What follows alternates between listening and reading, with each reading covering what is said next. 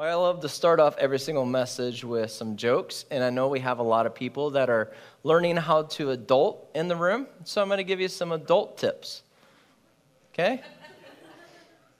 Being an adult is having the we have food at home talk with yourself.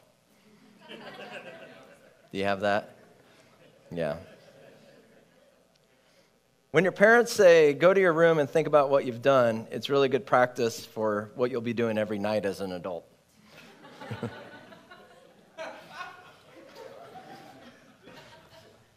Why'd I do that? If replacing a dirty dish sponge with a new one gets you in a good mood, you're an official adult. Right? Yes, so good. Works so nice. Adulthood is when you relate with Squidward instead of SpongeBob.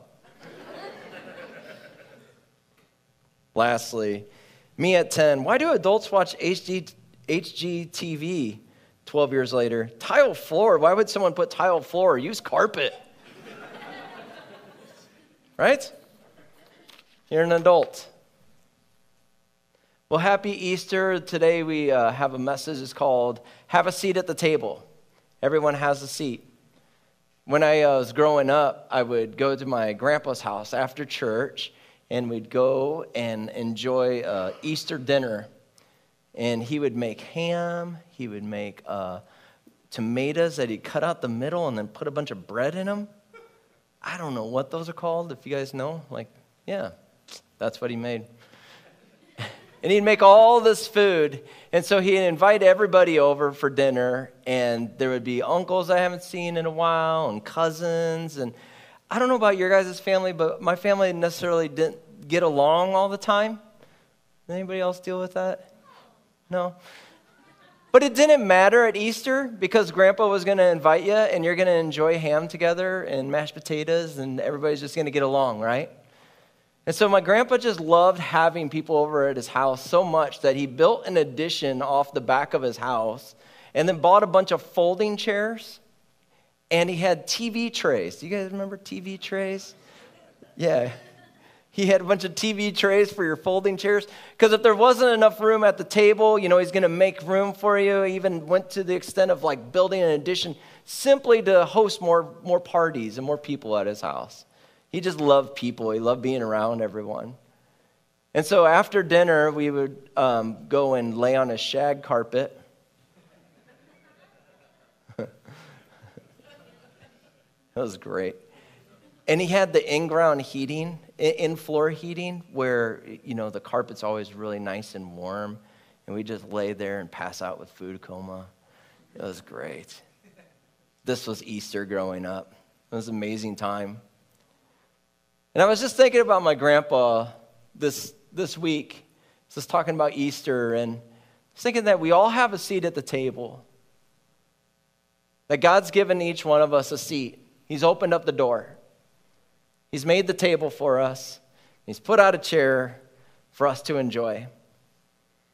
We've been studying the book of Nehemiah, and we're going to actually read Nehemiah 5 today. And you're going to see how Nehemiah 5 works with the Easter story at the same time. But Nehemiah is actually a guy who God breaks his heart for a city, to go and rebuild the wall around the city to protect the city, but also to help people establish their own lives and to invite people to come into the temple. And so Nehemiah builds a city, or this wall. It's 3 miles long, it's 10 foot wide, and it's 50 feet high out of block. Okay, so this is a really big project for Nehemiah.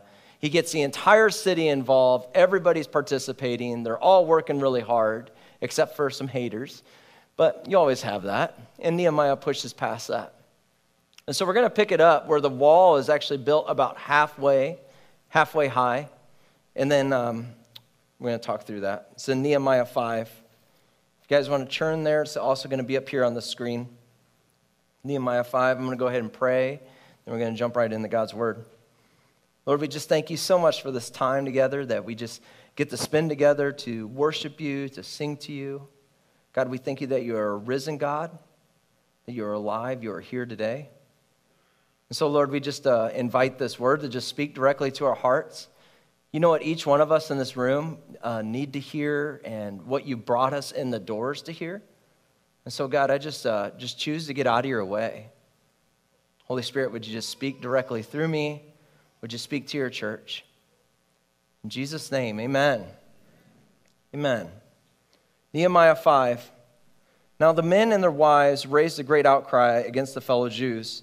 So if it says men and wives in the Old Testament, this means like everybody. This is a really big outcry. Everyone's very upset. And this is what they're upset about. Some were saying, we and our sons and daughters are numerous. In order for us to eat and stay alive, we must get grain. Others were saying, we are mortgaging our fields and our vineyards and our homes to get grain during this famine. Still others were saying, we had to borrow money to pay the king's tax on the fields and vineyards.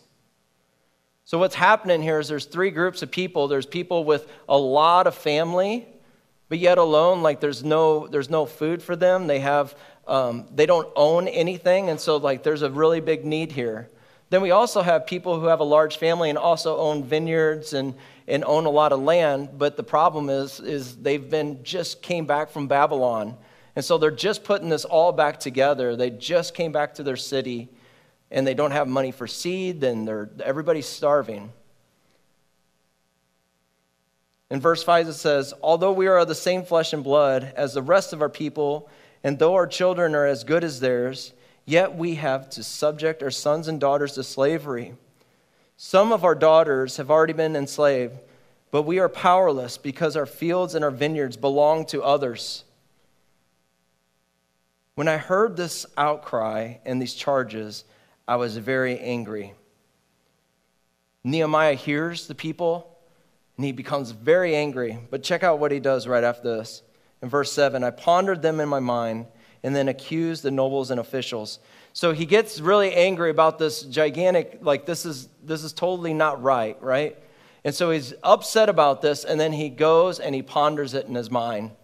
How awesome would it be when you get really upset about something if you took a second to ponder it before reacting, right? I know I would really benefit from that. Yeah. Ponder it in my mind. Oh, yeah?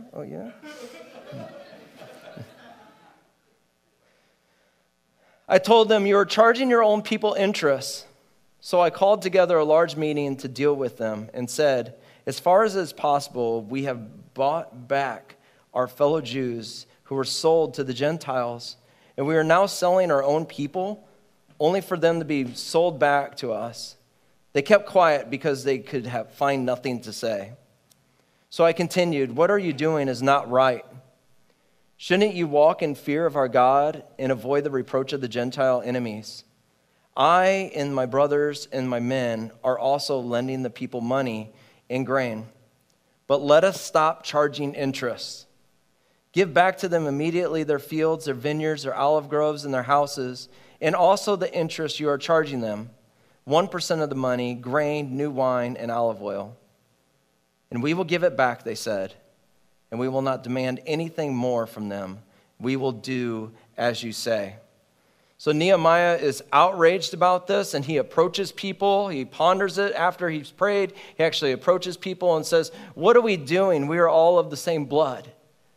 We're all working together. Like everybody else was working on the walls, this huge project. But once the wall got about halfway reestablished, all of a sudden, there started to become little areas that like people started saying, well, now you work for me. Before, it was actually a place of really brokenness, and everybody was coming back from Babylon. We were all very broken. We were all working together. But it was only once the wall got about halfway reestablished. It made him angry. He pondered this and he prayed. And this is why I want to say today is that Nehemiah was a forward thinker. Nehemiah was a forward thinker. His goal was never to reestablish classes or put people into certain groups. His goal was to reestablish the people of God, to bring everybody together again. He was a forward thinker. Because if it's not equality, it's not Christianity. We all have a seat at the table. Today we celebrate the resurrection of Christ Jesus, that he died on a cross for us, and then he was raised again, and he is alive and he is living today. Jesus broke down the wall of separation of classes. When he rose again, he reestablished a new family line, a new bloodline that we are all adopted into. That you and I are brothers and sisters in Christ. He tore through the walls that separated us.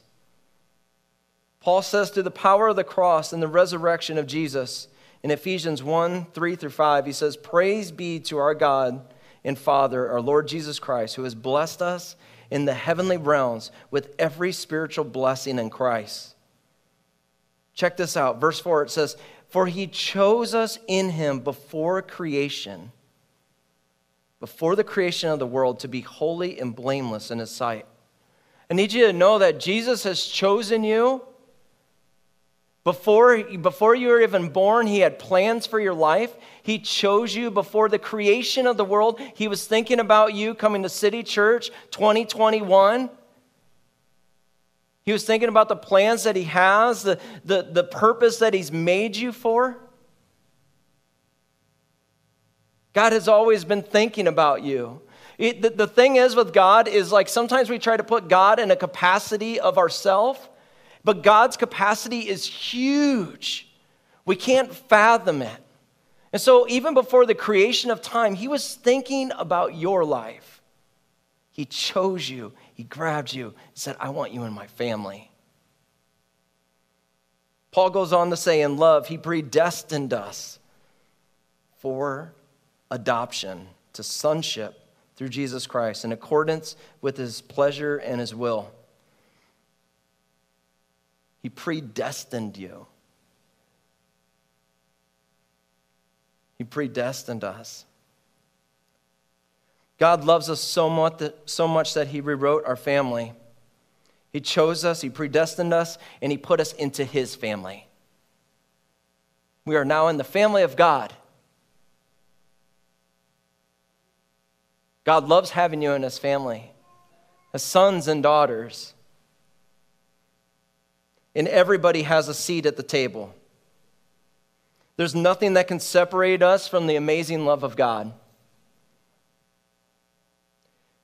He knows that you can't make it on your own. That's why he broke through the grave to become alive again so that he can live out our life with us. And a lot of times when we think of the resurrection, we think of eternity. And yes, we get to live in eternity with God. Like, how amazing is that? Heaven, if you put your hope and trust in Jesus Christ, that you can actually live eternally with Jesus. How amazing is that? That's awesome. But even more amazing than that is that you can have the best life possible on this earth. You can have the best life possible right here on this earth. That Jesus wants to walk through life with us. He wants to be our hope when we're hopeless. He wants to be our peace when we don't have any peace and we're completely stressed out. We don't have to work all by ourselves. He broke through the grave to be a part of our life. We don't serve a dead God. We serve a risen Lord. He's a part of us. He's in our active being. He loves us so much that he's just with us in all things.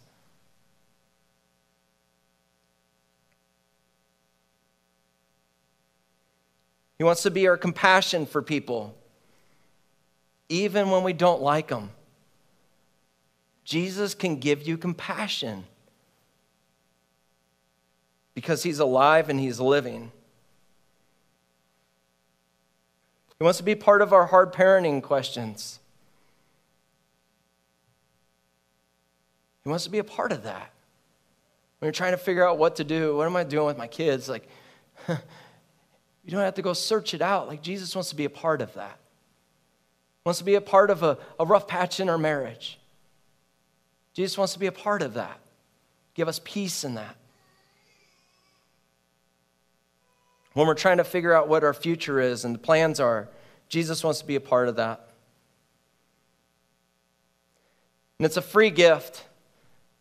He invites us to the table. God's a God of folding chairs.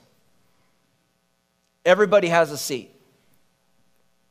We all get a seat at the table.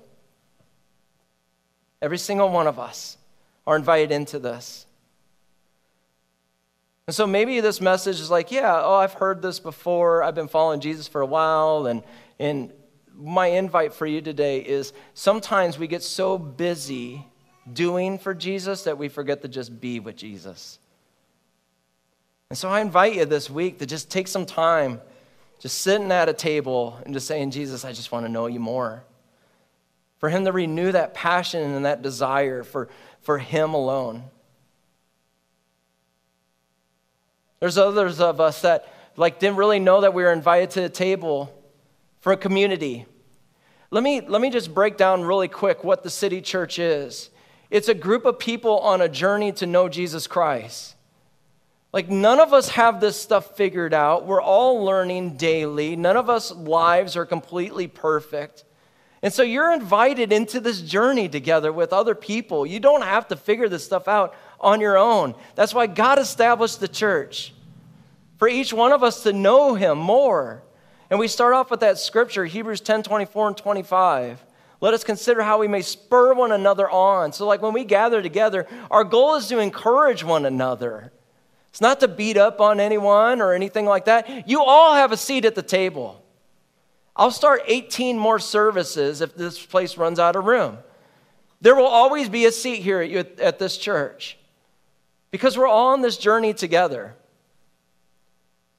And lastly, for some people in the room, maybe you didn't know that God is not angry with you, but he loves you.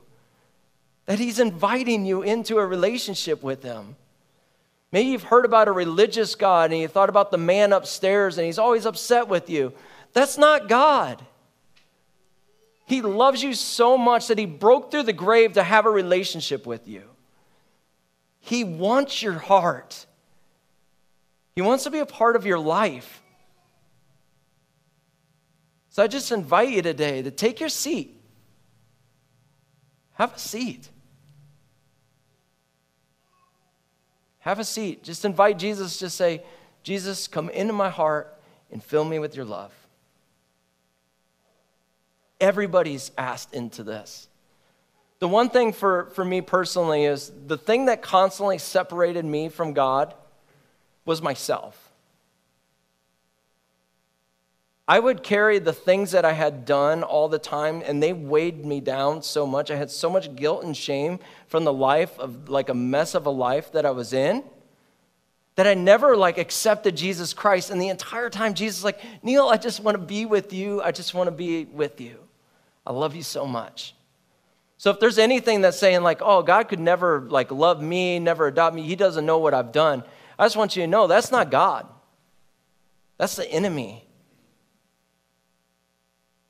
Jesus loves you so much. He risked everything for us. And the gift is free. It's available today. Have a seat. Take your seat at the table. I just want to pray for I just want to pray for us as a church. And also, if you're here this morning and you're thinking, you know what, I need to try something else in life. My life is not working out like I thought it would. You're you know what, I need to try something else. I just want you to know that's Jesus. The gift is here today. He would love to be in your life. So you can just say, Jesus, come into my heart and fill me with your love. I surrender everything to you, Jesus. And watch how he will change your life, radically change your life. All of a sudden, you will have hope in areas you were completely hopeless. Areas that, in areas of your life that used to just completely stress you out, all of a sudden, you will start to have peace in those. This is what Jesus does. This is why he's alive. This is why he's living. So I just going to go ahead and pray, and then if that's you today, I just invite you to just go ahead and say that. Jesus, come into my heart and fill me with your love. So God, we just thank you so much for that you broke through all the veils. You broke through everything, God, that you are alive and living. You are here. You are among us today. There is nothing that can separate us from your amazing love. And so, Lord, I just pray for people in this room that just a new passion, a new desire, a new zeal to just spend time with you, Jesus, in their day-to-day life. Lord, that we would just wake up in the morning and be drawn to your word. That we just wake up in the morning and be drawn to your voice and just start having a connection with you. God, I just pray for anyone in this room that's just been doing so much, just working so hard to finally be approved by you, God, that we would just come to the realization of you just approve. You call us sons and daughters. And lastly, God, I just pray for anyone in this room that just wants to surrender their life. Lord, would faith just rise up? Would faith rise up in this room, Lord, as we just put our hope and our trust in you? And just say, Jesus, come into my heart, and would you fill me with your love? Would you guys just say that with me? Jesus, come into my heart and fill me with your love. I'm going to go ahead and invite you to say that one more time.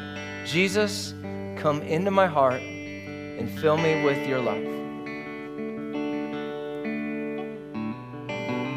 You're so good to us, God. Just sense your presence here this morning. Jesus, you are here. You are alive. You are living. You are the one that we sing to. You are worthy of everything that we could offer. And so, Lord, as we close out with this last song, as we just sing praises to your name of who you've called us and how you've brought us in, Lord, I just pray that would just be more than just our lungs singing, but it'd be from our hearts. In Jesus' name, amen.